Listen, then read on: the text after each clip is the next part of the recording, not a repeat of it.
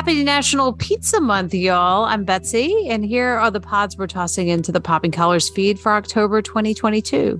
It's a deep dish on Popping Collars this month when Liz, Ricardo, Greg, and I explore the layers of our favorite pop culture calendar years. The only thing scarier than Papa John is our latest episode of The Canon, when our panel of special guests draft movies based on the works of Stephen King. Going on 30 is loaded with all the toppings this month when Greg and I go overboard discussing Terminator 2 Judgment Day. Ryan Parker is back as our special guest on The Sacred Six, where he talks about the Meseta, the only thing flatter on the Camino de Santiago than a thin Pizza Hut pizza.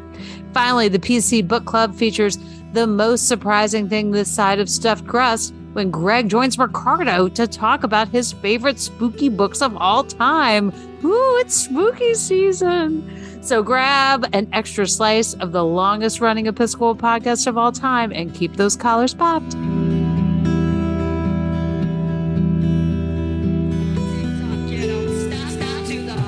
TikTok, you don't stop. Stop to the TikTok, you don't stop. Stop to the TikTok, you don't stop. Stop to the TikTok, you don't.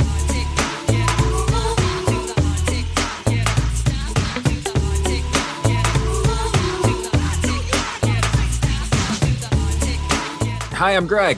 And I'm Betsy. And this is Going on 30, a Popping Collars side project where we'll be back. just, I mean, you could have gone with like 10 different lines right there, but okay. She's not my mom, Todd. The movie that keeps on giving. The script had to have won an Oscar, this one. Just keeps on giving. With movies that were nominated or should have been nominated for Best Picture 30 years ago this month, we're looking at Terminator 2, Judgment Day. Same make. These were taken at the West Highland Police Station, 1984. You were there. Same model. These were taken today. You have to let me see my son. He's in great danger. New mission. Once, he was programmed to destroy the future. You don't know what it's like to try to kill one of these things. Now, his mission Get down. is to protect it. Come with me if you want to live. You're really real. His loyalty is to a child. Who sent you? You did. 35 years from now. And his enemy He's a Terminator like you, right? Not like me. is the deadliest machine ever built. Can it be destroyed? Unknown. This time, there are two. Terminator 2. You just can't go around killing people. Why? If you thought you had seen it all, look again. Stay down! Go now! We gotta stick together!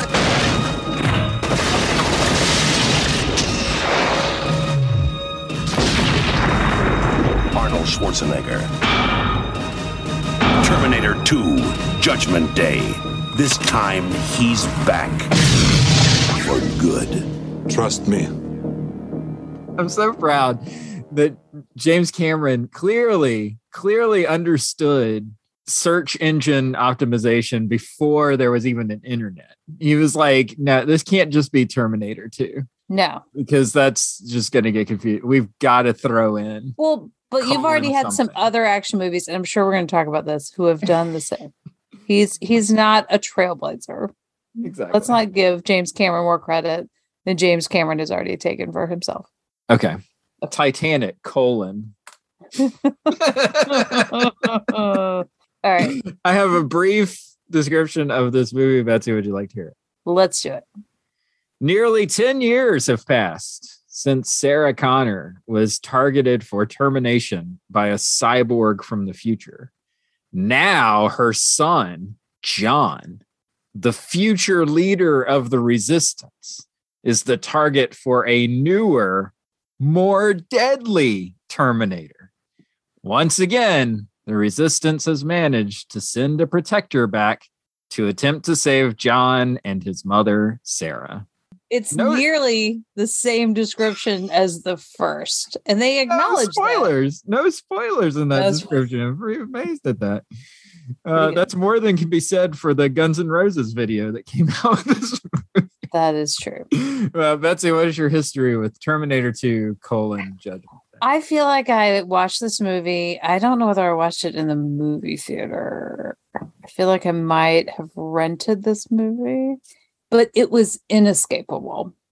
Yeah. Like that is, so you tend to ask what my sister thinks of these movies. So Emily, when we talked about Terminator 2, she said she remembers watching Terminator 1 over at somebody's house way too young. Oh. So she's never seen Terminator 2. But she remembered that she said it was a summer movie. You couldn't get away from it. Like MTV Movie Awards, probably the VMAs. She just remembered a lot of things liquefying and coming back together. So whether that's a cliche at a commercial or a joke on a sitcom, it was everywhere. And of course, the catchphrases from this film are everywhere. Oh my God. Hasta La Vista Baby was inescapable. It was like the I Caramba. But I Caramba has not had the same staying power that Hasta La Vista Baby. Yeah, all those parts. Ruby wandered into the living room while I was watching the final half an hour of this movie or 45 minutes. She's like, she turned to me like that line happened. She's like, "Is this where that comes from?" Like, yes, it is. Yes, it is. Yes. So, but I remember too, we're early 90s, right?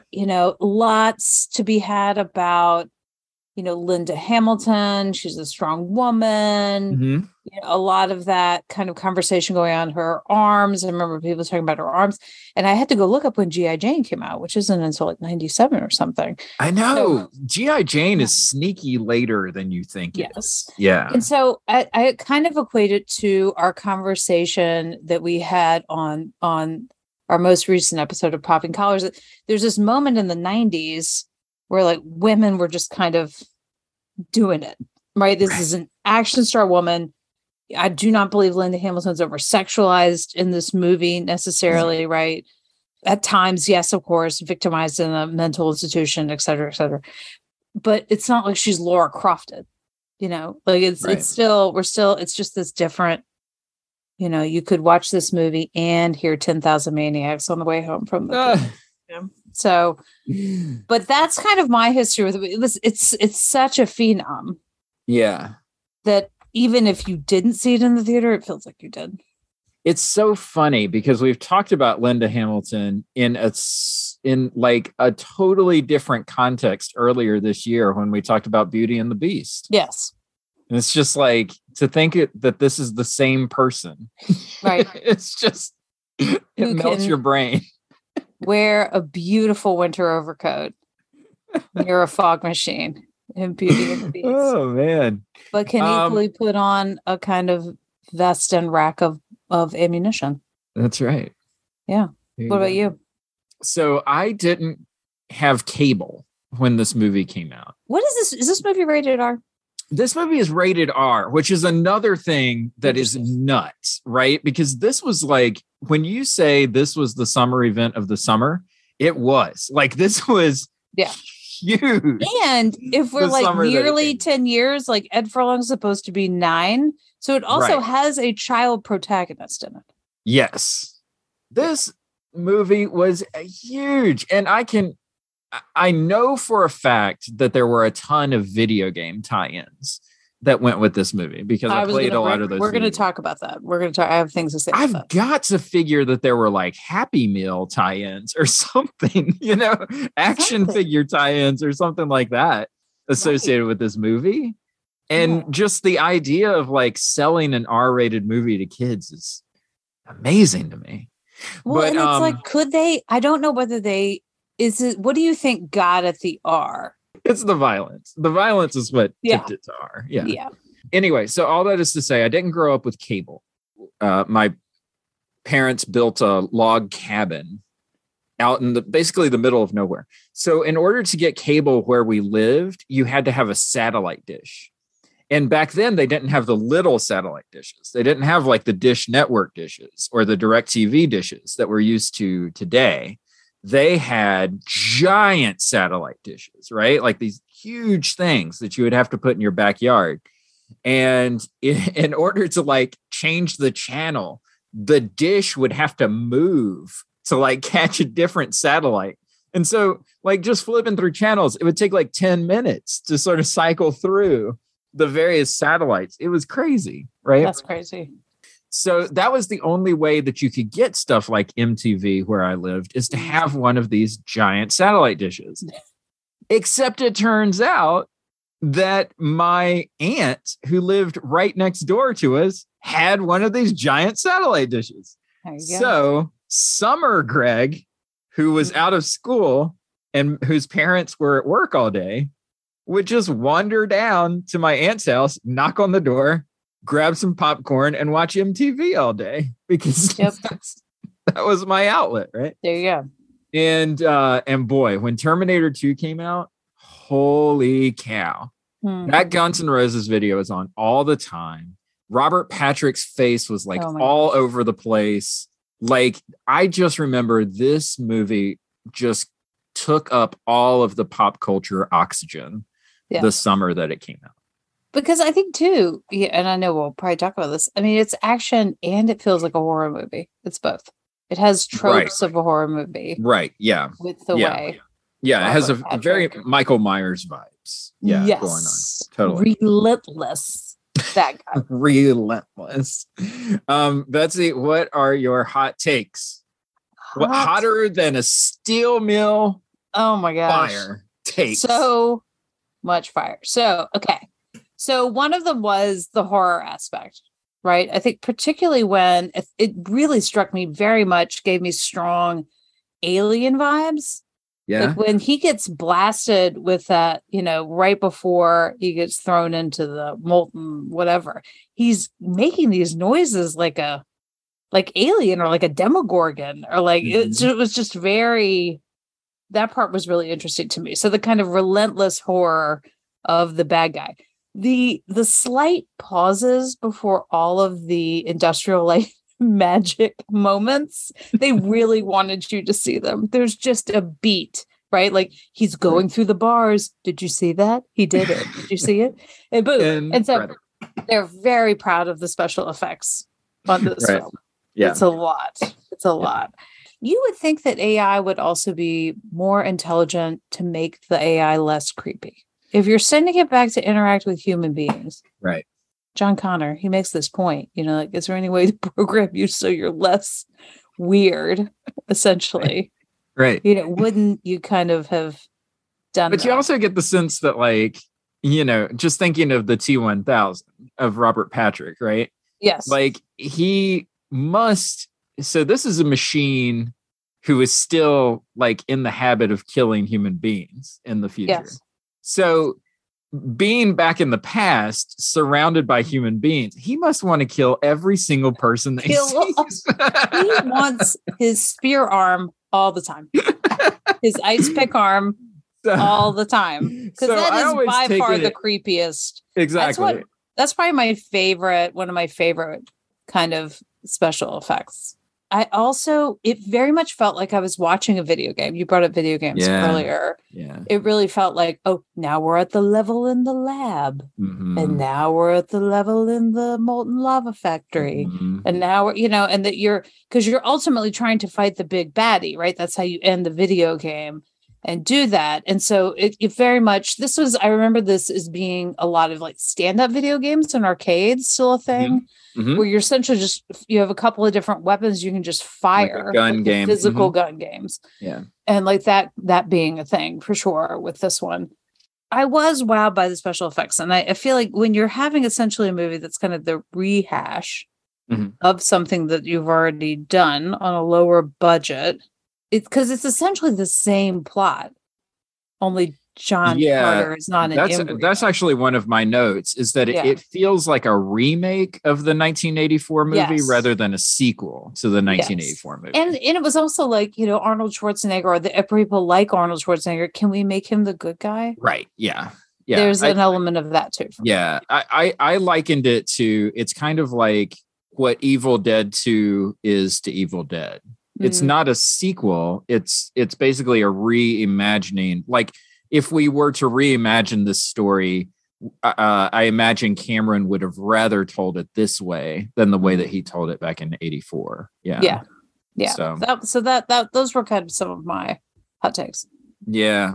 So my hot take, this is the definition of a rewatchable movie for me. And the reason that I say that is because if this movie is on television, I will stop and probably watch the rest of it, or at least watch like the sequence that it's in.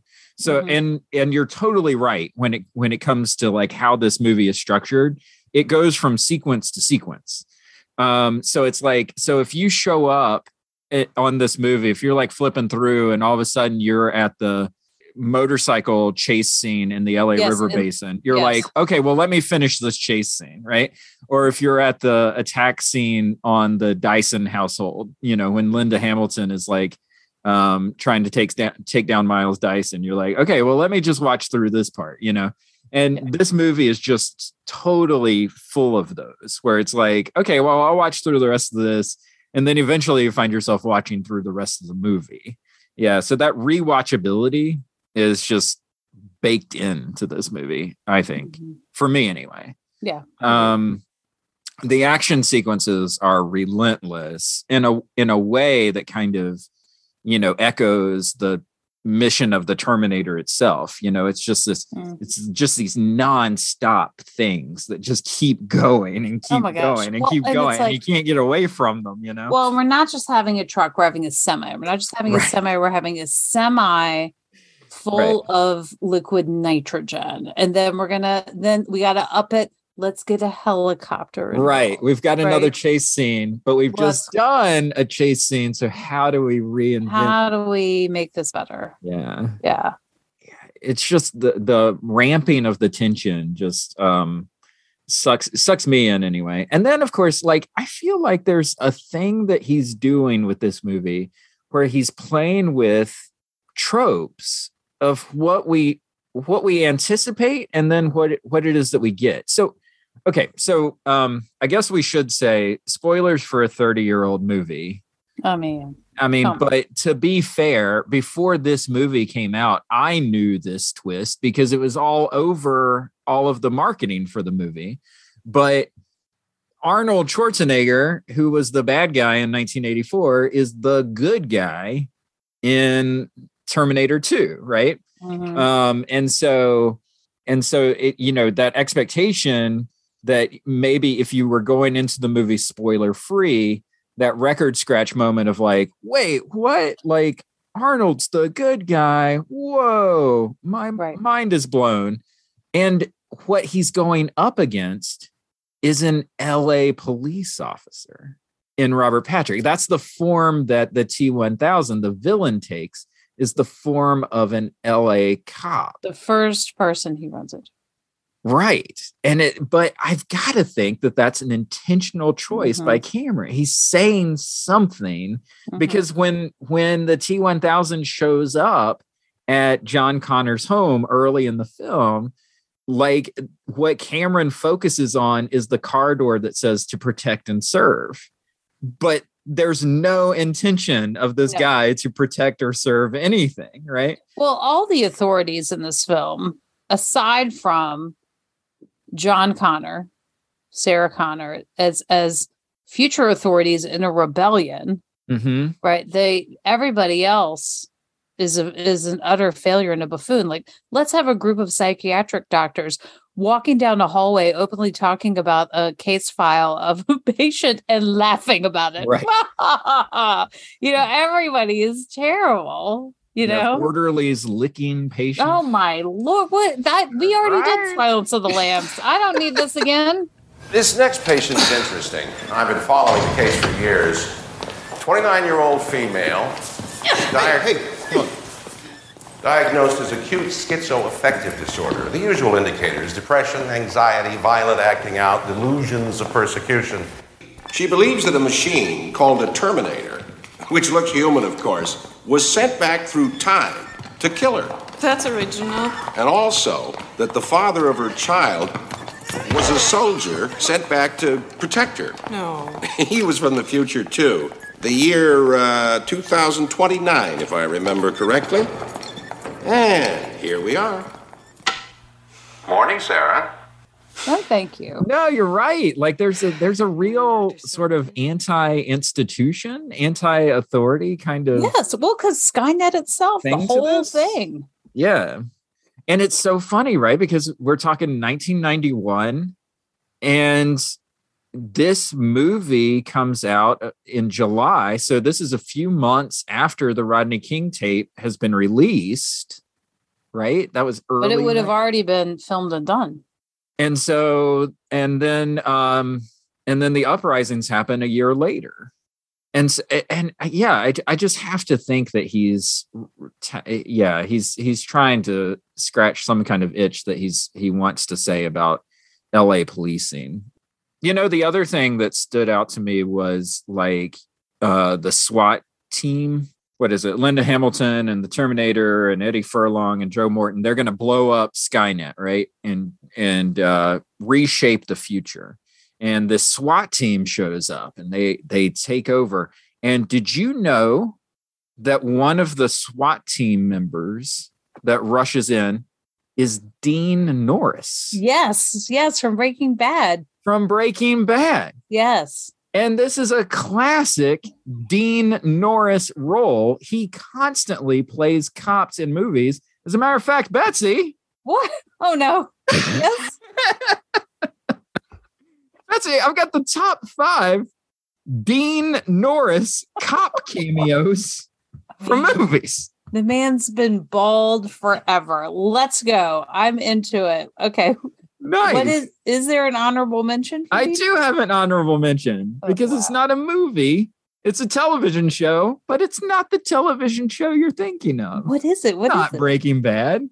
He played bomb specialist Clark on an episode of ER. Oh. Dean Norris showing up as bomb specialist Clark on ER. Okay. Is this what a lot of his early credits look like? A lot of his credits are SWAT team leader, officer. Okay, what's number 5? Number 5, he was in the movie Gattaca. And he was listed in the credits as cop on the beat from Gattaca. Cop on the beat. Cop on the beat, maybe checking your DNA or heart rhythm. Okay, great. All right, number 4. Number 4, Dean Norris cameoed in Evan Almighty as Officer Collins.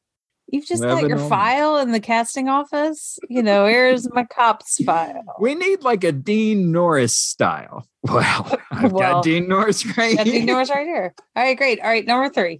Number 3. You may remember Dean Norris from a little movie called Lethal Weapon 2, where he played Officer Tim Cavanaugh. Good. Oh, he has a last name. He has a last name in that movie. That's good. That's good. Moving up. All right. Number 2. Well, Terminator 2 was not the only time that Dean Norris was a SWAT team leader in a sequel. He was a SWAT team leader in Gremlins 2, the new batch. Is that colon in new batch? Gremlins 2, the new batch. Great. Okay. All right. Number 1. Okay. The number 1, Dean Norris cop cameo. And this is one that I know is near and dear to your heart. It's when he cameos as State Trooper McCleary in Little Miss Sunshine. Nice. I do love that movie. That is a great, and that's a great actor. Dean Norris he is a moment. great actor. I really do love him as an actor. If you need a Dean Norris cop, I mean, I don't think you give can Dean Norris a call. I don't think you can get Dean Norris anymore. I think I wonder who he's passed that on to. I don't know. Maybe as we keep moving through movies, we'll find the Dean Norris replacement. We'll see. Betsy, what is your best scene from the movie Terminator 2? I think my favorite scene, because you see it coming, is when they run into the molten lava factory. And out comes the T-1000 into the liquid nitrogen. Yeah. And he's going to get, because now I've watched enough cooking shows where people make ice cream with liquid nitrogen in a KitchenAid mixer. Very dangerous substance. You got to watch out, but you got to put enough in, not too much. Right. But that it could also freeze a robot. And then when he blows it to pieces, and then the way, I think it was my favorite effect, the way everything, the puddle comes back together. It's well done. They just desperately wanted to do it, but that was not how the big baddie was going to go down. Right. Yeah. The shattering, it's like slow motion. That's when you get the hasta la vista, right? So the T-800 Terminator is starting to loosen up a little bit. You can tell that John's starting to get to him a little bit. So yeah, very, very good moment. My best scene is the Dyson home invasion. Danny!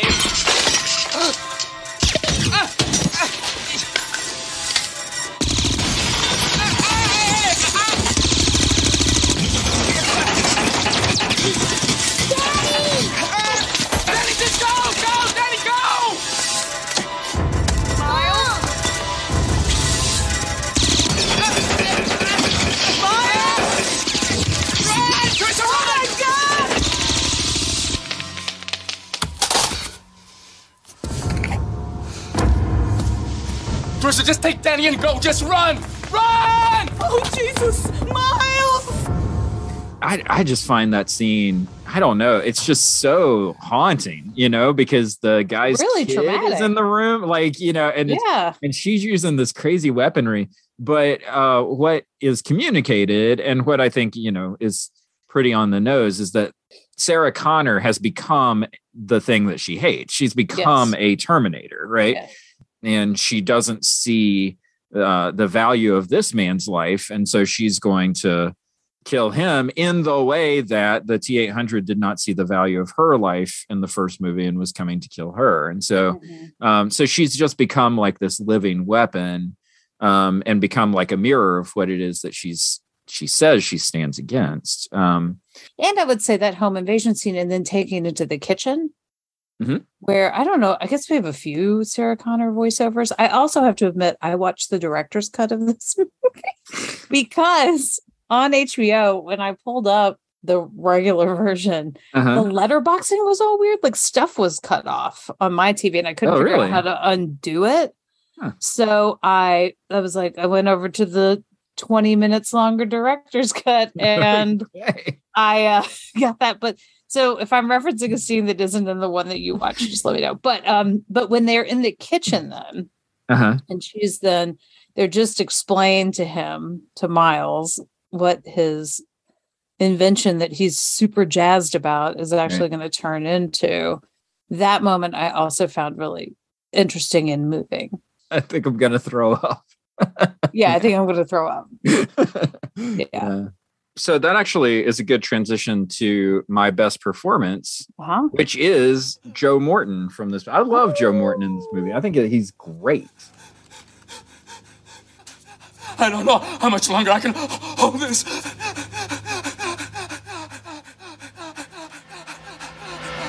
back! Everybody out! Go back now! Go, go, go!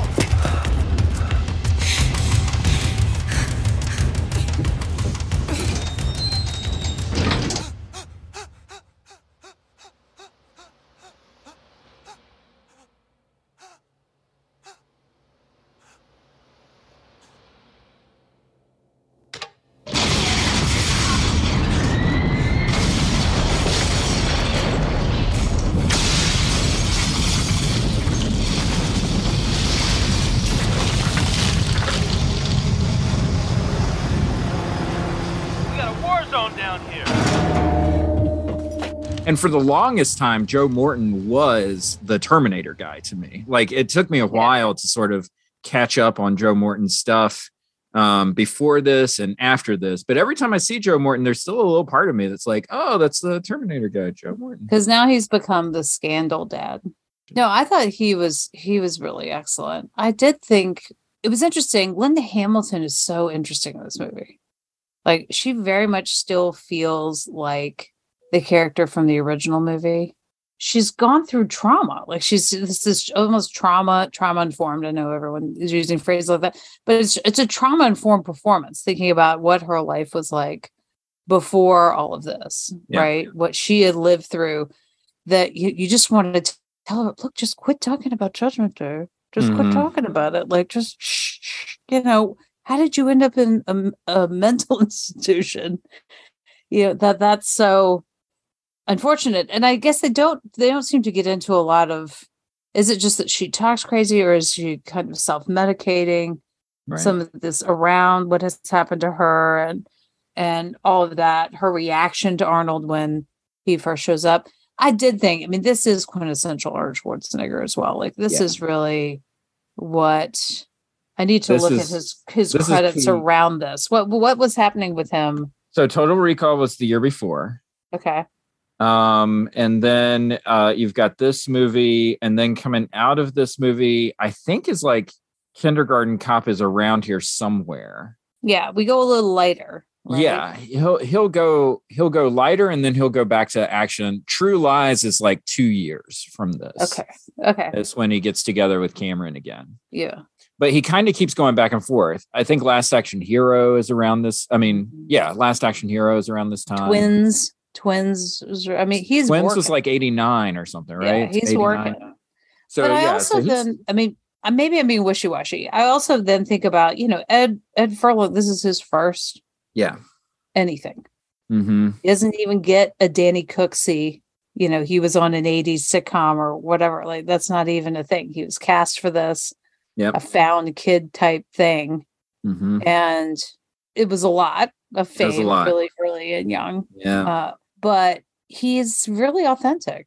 I feel like he gets a bad rap. I like Ed Furlong. He's a child actor, so you've got to take it with a grain of salt, I think. But there are moments, that I think he's great in this, I don't know. I found him just really believable, as this is going to be somebody who could grow up to kind of, even though we haven't really seen future John Connor in any right. Sort of. Yeah. Arnold, I joked before, I think on the last podcast, where I was like, well, at some point we've got to talk about the biggest celebrity of the era, and so that's why I picked Terminator 2. Yeah. But it can't be understood. The movies that Arnold's opening, like this movie, like things like True Lies, even small movies that you think would be silly, like a Kindergarten Cop or something, like they're opening huge. Like, he is a uber mega star draw during this time period. Yeah, isn't he an investor in Planet Hollywood? The restaurant with Sylvester Stallone and Bruce Willis. Absolutely. Yeah. So. Yep. Too bad that didn't make it. I agree with you about Linda Hamilton, though. I remember Terminator 2 was the first Terminator movie that I watched. I hadn't seen the 1984 movie before I saw this one. And I remember going back and watching the first Terminator movie and thinking, this is not Sarah Connor. Like, this is a totally different character. And I think that that's a credit to Linda Hamilton. Like, she totally reinvents who Sarah Connor is in between the two movies. Yeah. And to that extent, this is very much a sequel. From Sarah Connor's point of view, she is changed from the first film. Yes. Everybody else is kind of just doing a variation of what they did in the first film. But Sarah Connor is a totally different character. And, I think Linda Hamilton, it's to her credit that, the Sarah Connor from the first movie is not present in this movie, because of the trauma that she goes through. So, I do have some stats about the movie. Stats. As you said before, Terminator 2, Judgment Day opened on July 2nd, 1991. So it's that Independence Day release. This Day in 90210. Do-do-do-do. We actually Emily already said she hoped it was the episode where, and I don't know if this is a real episode because now it just sounds so plausible, that an unhoused man was found sleeping at the beach club, and then Brandon has an interaction with him and tries to. We're actually too early. We're too early for Beach Club episodes. The Beach Club episodes start right after this. God. So we're too early for Beach Club. So we're going to have to go back. Unfortunately, there's no new 90210. So we're going to have to go back to the season finale, season 1, episode 22, the season finale of season 1, which is entitled Home Again. The Walsh family must decide whether to remain in Beverly Hills when Jim is offered a new job back home in Minnesota. Sophie's choice. What to do. And remember, Brandon always wanted to go back to Minnesota. He wanted to go back. He did. He missed the authenticity of Minnesota. He wanted to play hockey, Right. I mean, I do think, even though I know we are pre-recording this, so we are in the podcast time machine, I do think I want to say a little something that, Joe Itada died. Can we say that? Oh, we can. Yes. Rest in peace. Yeah. Joe Itada. We should also say that the singer of Goodbye Horses, which we just talked about in Silence of the Lambs on our last episode, just passed away. Well, and we've had another death from 90210 too. What the lovely actor, the woman who played the teacher, who was also in Insecure, Denise Dowse. Also, Donna Martin graduates. Yes, yes. Yeah, tough times. Tough times. I don't like it. I don't like it. From 30 years ago. Okay. So that was what was happening on 90210. Terminator 2: Judgment Day had a domestic gross of $203 million. Wow. God. Wow. But it was only the number 2 grossing movie of 1991. We've already talked about the number 1 grossing movie. That was Beauty and the Beast. Beauty and the Beast. Yes. But if that shows you what, where Arnold is in the pop culture at this point. It is the number 215th top grossing movie of all time. All right. This should be good. Between another action film, Bad Boys for Life. That's the 4th Bad Boys movie. Did not see that movie. It came out, I want to say that movie was like the last blockbuster before the pandemic. It was like the last legit made a lot of money before the pandemic hit. Wow, it's making Terminator 2 money? Yeah. Well, inflation, Oh, right. Sorry. So it comes between Bad Boys for Life and The Amazing Spider-Man 2. So that's the Andrew Garfield Spider-Man. And I don't know who the bad guy is in it. Oh, wait. Jamie Foxx. It's the one with Jamie Foxx. Jamie Foxx. Yeah. Okay. So you get 3 action movies, Betsy. You get Bad Boys for Life, Terminator 2, Judgment Day, or The Amazing Spider-Man 2, Flirt, Marry, Kill. And they're all sequels. How about that? That's interesting. All right. So I feel like because I have less connection, I'm going to kill Bad Boys for Life. Oh, no. Oh. Poor Martin Lawrence. You know what? That's a slap in the face to Will Smith. That is a slap in the face. Stop it. I'm going to flirt with Amazing Spider-Man 2, and then I'm going to marry Terminator 2 with a big thumbs up. Going down into the molten lava. I know now why you cry. Yes. Something I could never do. I cannot self-terminate. I'm going to switch your flirt and kills. I'll flirt with Bad Boys for Life. You're marry. Killing Spider-Man. Oh, yeah, the Spider-Man movies are so bad. I know everyone's got love for Andrew Garfield coming out of the new Spider-Man movie from last year, but no, those Garfield movies are terrible. I can't watch those. Did you have a moment when you were watching this, or have you before watching it, actually considered the colon Judgment Day and why it is called that? Well, they For talk about I did not prior to rewatching this movie. And it felt like a very elementary moment, but then I also was kind of proud of myself for thinking about what other judgments. How is this also Judgment Day in different ways, not just the future event? Okay, you have expanded. I was just thinking, I just accepted it as colon Judgment Day from the opening narration when she talks about Judgment Day. But yeah, I guess you're right. I guess there's different ways of thinking of it. Right, like we're going to go change the future. Mm-hmm. And I have to admit, I have not seen the sequels. No fate but what you make. The sequels, every sequel coming after this movie is god awful trash. You should not watch any of them. Okay. All right. That's good to know. Even though Linda Hamilton's haircut looks really good. Yeah, exactly. This movie had a 93% on Rotten Tomatoes. Speaking of Judgment Day, what do you think Roger Ebert's judgment of this movie was? Oh, man. It makes me want to know what he said about the first one. Now, you said that this had a twinge of horror to it. And we know for a fact that Roger Ebert detests horror movies. I think he's going to be lukewarm. Okay. Okay. What you got? Betsy, he actually really likes this movie. Is there anything? But you're not going to be able to tell it from his review. Okay. Okay. His review says this. Mm-hmm. Nobody, I think, will complain that it doesn't have enough action. 3.5 out of 4 stars. No, nobody is going to complain about that. Nobody's going to complain that it doesn't have enough action. You're not going to leave this movie and say, man, that didn't have enough action in it.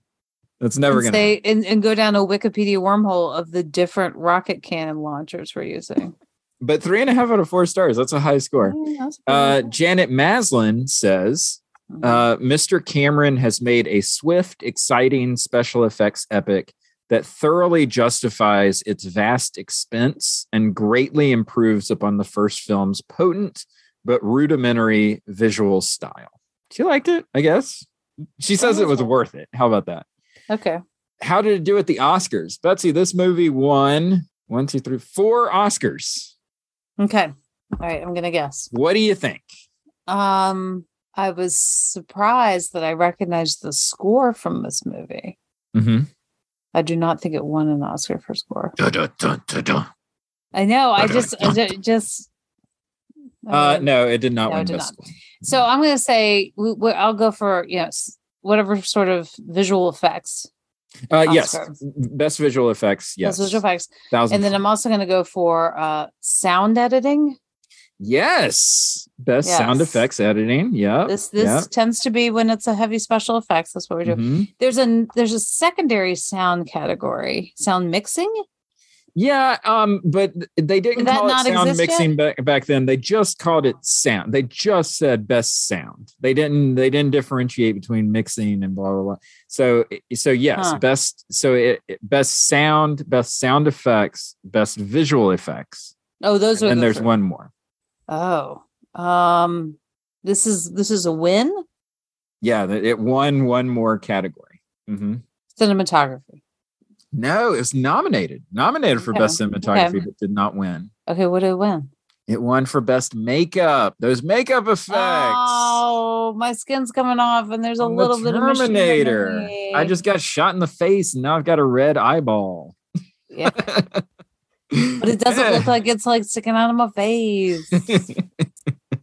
That's pretty cool. Best makeup was it nominated in any other categories? Yeah, so it was nominated for best cinematography, like I said before, and it was also nominated for best film editing. Okay. It is really well edited. No, I agree with that. It is. And if the sound was off, it would have been a weird experience. Good job. It would have been a weird experience. How do we set them off? Remote control. Piece of cake. We got company. Police? How many? All of them, I think. Go. I'll finish here. I'll take care of the police. Hey, wait! You swore! Trust me.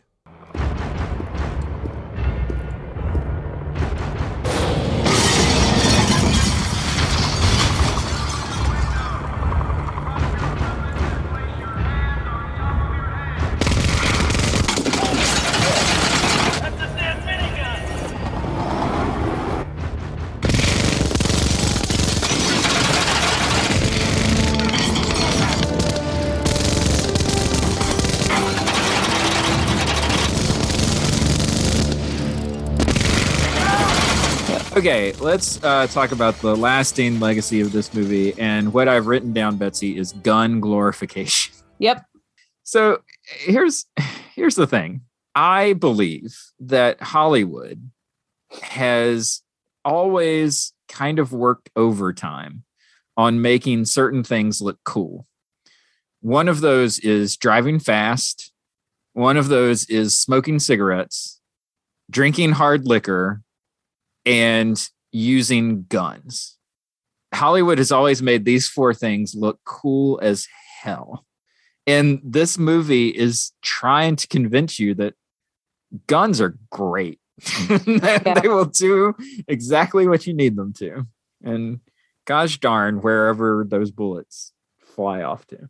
Yeah, I mean, it's just, it feels, and I don't know whether it's that I just don't watch movies that do this anymore. Has that altered? So John Wick's a perfect example, right? Like, those are movies built around how cool can Keanu Reeves make the use of guns look. And they're so incredibly successful that they're going on a fourth film now, and people eat it up. Like, no, I think it still exists in the culture. Like, if you think about any movie poster of an action movie, if you think about the trailer for any action movie, if you even just turn on your television, right? Watch a TV spot for the Queen Latifah version of The Equalizer on CBS and see how many people are posing in a cool way with guns. Like, this idea of making guns as attractive as possible has existed forever. No, and I don't think that. I think it's because the ammunition becomes, it's what they're driving. It's what they're wearing. It's also, it's costume. And that sort of element for me, and that so many iconic scenes in this movie are how he cocks that gun over and over again on the motorcycle. Right. Or how she cocks that gun again when we're in the molten lava factory. And there's just, I think that sort of everything, especially in a movie that has so many amazing special effects, that those are also two lasting images for me. And it's one of these things that I'm not one of these conservative gotcha YouTubers who's like, oh, Hollywood, they talk about how they're anti-gun, but then they just make guns look awesome in movies and stuff. That's a bad faith argument that people make. However, listen, any time that you've sort of made the Charlie's Angels pose or whatever, there's a reason why you're doing this, because it looks cool. It's because we've been trained to think that this looks awesome. And I don't know. Like, I think that it's kind of movies like this that give that, that really sort of help keep that belief thriving, Well, it's also this evolution of who is the enemy, right? That there's, when they're explaining to John how Skynet kind of did what it did, and they mentioned Russia, and he's like, oh, but aren't they our friends now? And so, because we've just come out of the 80s where the Russians were clearly not our friends, and we're meeting them in all sorts of different fields of combat, and they're the bad guys. And so now we've moved into aliens as bad guys before, while we've also been dabbling in Middle Eastern people as bad guys. And then we'll double down a little more on that. But down to even now, it was a very strange experience watching Top Gun Maverick and being like, what country? Who are they fighting? Yeah, exactly. Yeah. When we very much like to define who we are fighting against. Yeah. I don't know. I just wrote down a couple of questions that it seems like the answer is obvious, but I'm not so sure. So the first question was, do gun glorification movies like this affect the way that we see guns in like real life. I think about these movies and I think about people wanting to own like AR-15s. Things that just automatic weapons that can fire over and over and like over. I got to take out Miles Dyson. I need as much ammunition as I can get. It's because it's excessive. It's excessive.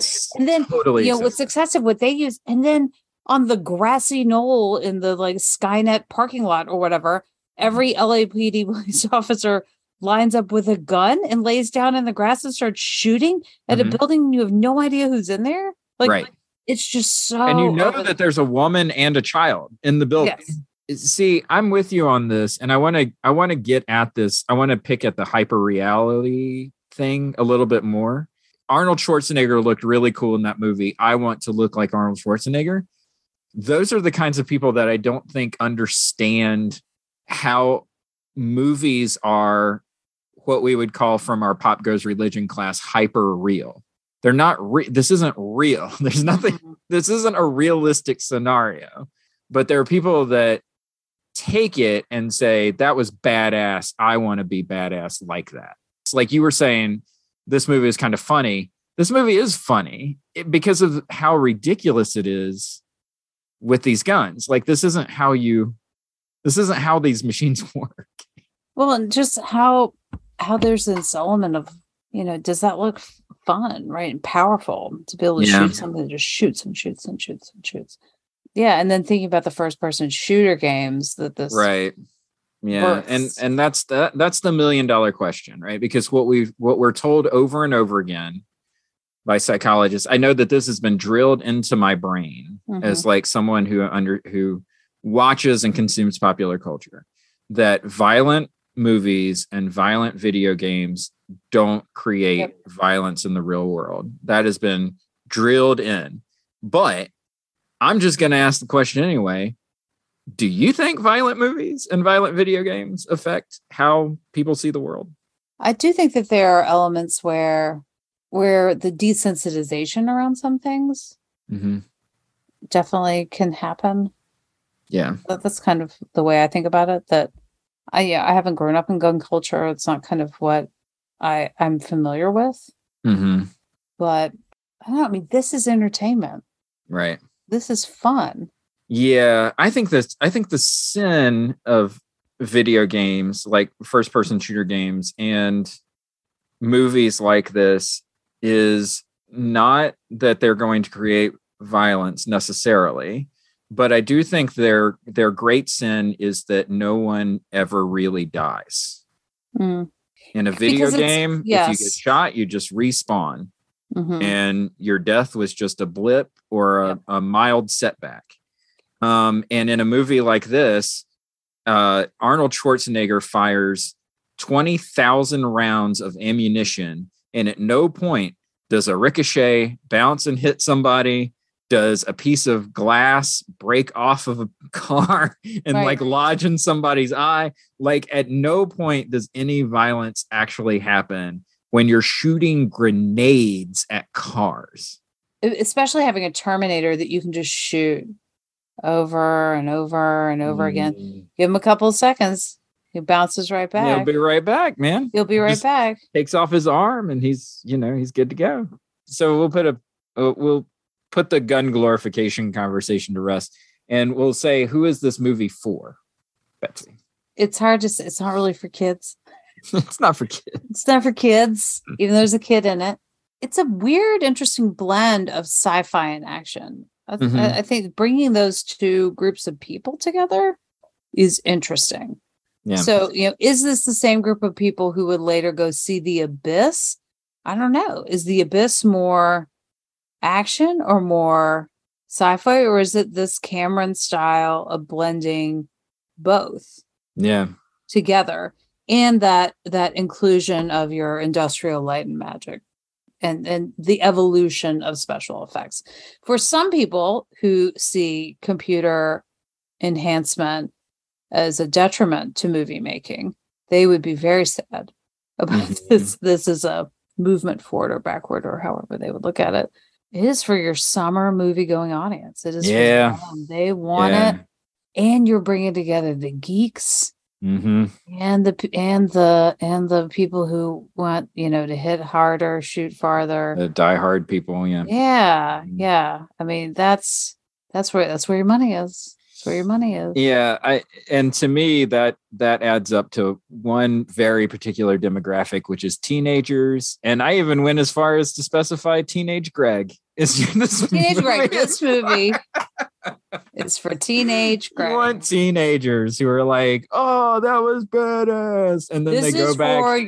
This is your 18 to 40. This is your and then they go back and 39. they buy another ticket. They're like, "Oh my god, you gotta see this movie, man! Arnold Schwarzenegger." Teenage boys, they're so dumb. So, what is your rating for this movie out of 5? I actually was struggling with my rating. I'm having a hard time. I mean, there's elements of this movie that I enjoy. There's elements of this movie that just feel so dumb. And so having a hard time kind of weighing its, gravitas. No, that's how fine. it ended up on this list. I get it. I get it. I'm going to give it a 3 out of 5. Okay. All right. Ahead of Beauty and the Beast or behind? Below Beauty and the Beast. Oh, no. Oh, poor Linda Hamilton. Sorry. Here, let me put it on your colon Judgment Day on my note on my phone. All right. Fair enough. I give this movie a 4 out of 5, Okay. which is lame. Because I picked it. It probably deserves a 3. You're probably right. But the reason I give it a 4 is because there's never a moment when this movie's on television that I just won't stop and watch it. And I think that there's something to be said. Sometimes I don't know that it matters if a movie is good. Sometimes I just appreciate a movie that's rewatchable. And that's what this movie is for me. It is. So I guess you're probably wondering, why did I nominate this movie? Well, you already kind of said it, right? When are we going to talk about Arnold Schwarzenegger? I think this brings up a lot of different things that if we're talking about the movie making in the early 90s. Right. And I think that was part of it. Like, part of it is that I thought, it's probably worth talking about Arnold Schwarzenegger and just how big of a box office draw he was. $203 million. That's really incredible for 1991 box office. But also, we really haven't had a ton of blockbusters. Like we've done, we've talked about sort of balancing like indie film and stuff like that. But we've really avoided things like the Die Hard 2 and Home Alones of the world and stuff like that. And, of all the potential blockbusters that we could talk about, I think that this one has kind of a long kind of tail to it. It's kind of a sequel of our conversation that we had about The Abyss and what Cameron's trying to do. And just like you said, so many movies coming from this are going to be affected by the way that this movie was shot and the way that this movie was marketed. Yeah. Just like Star Wars in 1977 affected the way movies were marketed, Terminator 2 affects the way that movies are marketed, especially blockbuster movies are marketed going forward from 1991. And so that was mainly, I just wanted to, listen, this isn't a Best Picture winning movie, but it is an important movie. And that's kind of why I thought it deserved to be on the list, I think. So that is it. Terminator 2, Judgment Day in the books. There we go. Nice. Next up, Betsy, you're going to be in the driver's seat. I am. Literally. I'm going to bow out of our next episode. Do you want to tell our listeners what it is that you're going to be talking about? So for our next episode, Liz and I are going to talk about Thelma and Louise. Hey. Yes. Thelma and Louise, Ridley Scott, 1991. So... And some more Harvey Keitel. We get some more Harvey Keitel. And some Brad Pitt. Have we had any? Young Brad Pitt. Wow. Yeah, I don't think we've had any Brad Pitt up to this point. I don't think so. What would he have been in? Cool. Nor Sarandon. We have had Gina Davis, unfortunately. We have had Gina Davis, but I don't like to bring up the Thelma accidental Louise Gina tourist. Davis is a little. It's a different kind of Gina Davis Oh, than accidental please. tourist Gina Davis. Please have this be different. Yeah, road so trip, October. road tripping with Liz. on Yeah, Thelma but we're gonna fly out to Nebraska. And we're gonna drive around together and record this. It's gonna be great. Nice. Betsy, thanks for breaking me out of my maximum security psychiatric ward so that we could record this podcast. Of course. Anytime. Will you be back next time? I will, but you won't. Hasta la vista, baby.